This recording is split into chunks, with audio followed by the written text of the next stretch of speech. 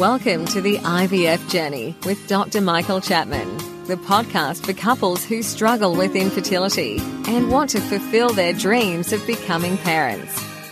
To access previous episodes packed with ideas, solutions and tips that actually work, head over to Dr. Chapman's IVF podcast on iTunes. You can also ask questions by contacting Dr. Chapman's rooms on 1-800-111-483 or by emailing him michael.chapman@ivf.com.au. Hi, this is Professor Chapman. Recently we've been doing some Facebook Live sessions where I've been answering questions from the listeners and participants. What you're about to hear now is some audio of those segments, and I hope they'll be useful for you. Sadly, I am seeing these women in their 40s with a low ovarian reserve, and we are having difficult conversations about the realities of life. Nature has not been good to women once they get past 40, and even worse after 45, in terms of the numbers of eggs that are remaining and the quality of those eggs. And as I indicated to the lady who was asking to be a donor for her sister, the quality of eggs is our biggest hurdle. What happens in the egg, the basic processes that create a good egg involve the chromosomes in the egg multiplying to start with and then dividing to produce the egg, which has half the complement of a normal human cell, the 23 chromosomes. And that's for a good reason, because when the sperm comes along with its 23 chromosomes, the two get together and create a normal embryo. But to do that process of division requires energy within the cell. And we believe that the major problem in eggs in older women is that basically the batteries have run down. The energy source has declined. There are some structures inside the egg called the mitochondria, which over time, the numbers reduce. And those mitochondria are basically the batteries of the egg. So as the energy supplies go less, then the mechanism of division gets more difficult. And therefore, instead of 23 chromosomes, we end up with maybe 22 chromosomes in the egg or 24 chromosomes in the egg. And when a sperm comes along, that embryo is not going to succeed. Actually, there are a couple of those aberrations that do succeed, and that's why we have Down syndrome. Down syndrome is where 24 chromosomes are left in the egg, and we end up with 47 chromosomes instead of 46.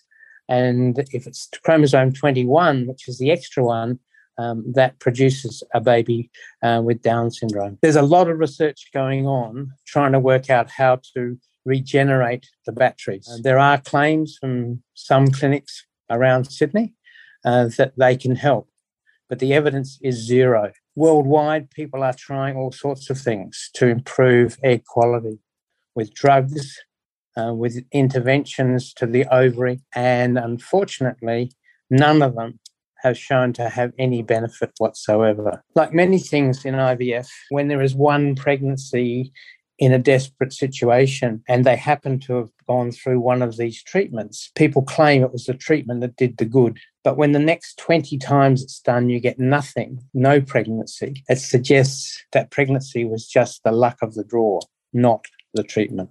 So be careful when you read things about rejuvenating ovaries. There is no evidence scientifically that they work. So don't waste your money doing it. That's the older woman. And this week I've seen two ladies in their mid to late 40s. And we had the conversation about the chances of success. Neither have even had a go at IVF, even though I know what the odds are. And those odds are less than 1%. We did a study now 5 or 6 years ago where we looked at 802 cycles of IVF done in women in Australia over the age of 45. 802 cycles resulted in 2 babies.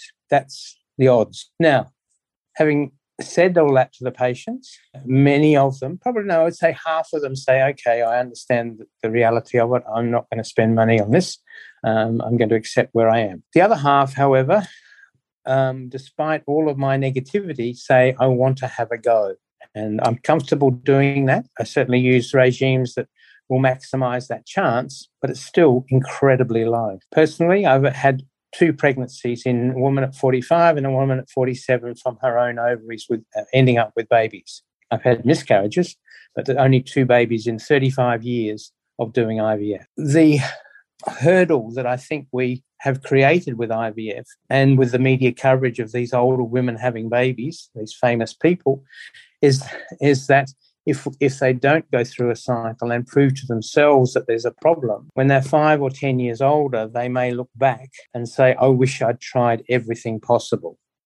What we've done is create a possibility, albeit incredibly small. We have a question from Kirby, and she says, how do you find a good IVF clinic?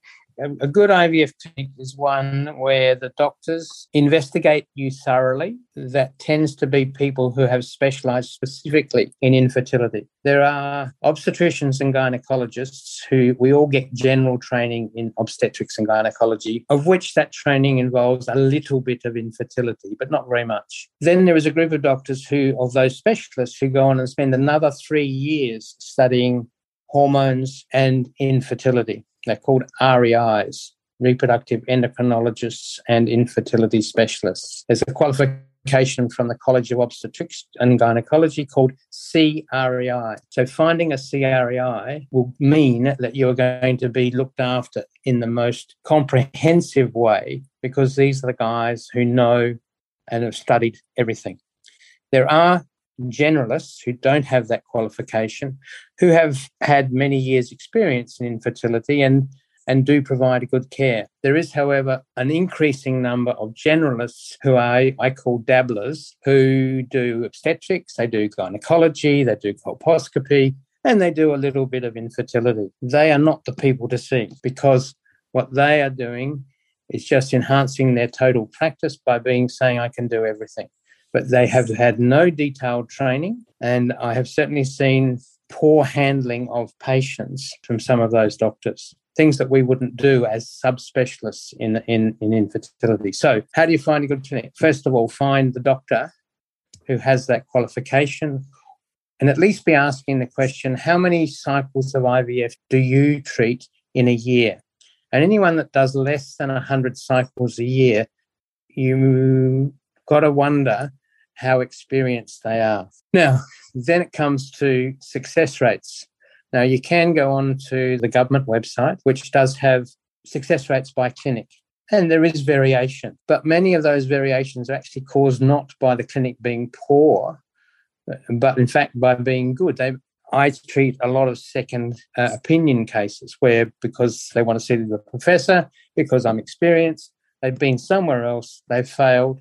That immediately makes them more likely to fail when they come to me, and therefore my results may not be as good as appear to be as good as other clinics. Another part of that is if a doctor's first reaction to seeing someone that says they're infertile for 6 months, if that doctor says go and have IVF, he will have a very good pregnancy rate, because that person is not really infertile. So there are a lot of looking at numbers doesn't necessarily tell you how good a clinic really is, but it is worth looking. And certainly when you go to the clinic and asking the doctor, you need to be aware or ask them quite frankly, really what are your success rates for someone of my age with my condition? And that's the advantage of an experienced fertility specialist. They've seen it all. They can make appropriate assessment of your infertility. The third thing is obviously finding a specialist who you get on with, someone who you feel comfortable with, because horses for courses. Some couples prefer the older, experienced, perhaps fatherly type figure in their care in all phases of medicine. Others want to see the gung-ho young man or woman who's just out of his training program, is hot with every new statistic in the world.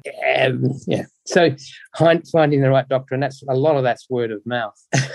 and what the data shows us is, in fact, the clinic that's nearest you is probably the clinic for you, unless it's got some problems like those things that I've just mentioned. For instance, IVF Australia, we've got clinics basically all around Sydney, from Liverpool to Northwest to DY to Cogra to Wollongong. So you can probably find an IVF Australia clinic near you. And we certainly do have the highest number of these CREI subspecialists of any clinic in Australia. I hope that helps. And don't forget that you can access all the previous episodes by going to our website, www.theivfjourney.com, and select IVF Journey Podcast from the navigation menu. Thank you for listening to the IVF Journey with Dr. Michael Chapman, the podcast which helps couples negotiate their way through the IVF journey, all the way to parenthood. You can also ask questions by contacting Dr. Chapman's rooms on 1-800-111-483 or by emailing him michael.chapman@ivf.com.au.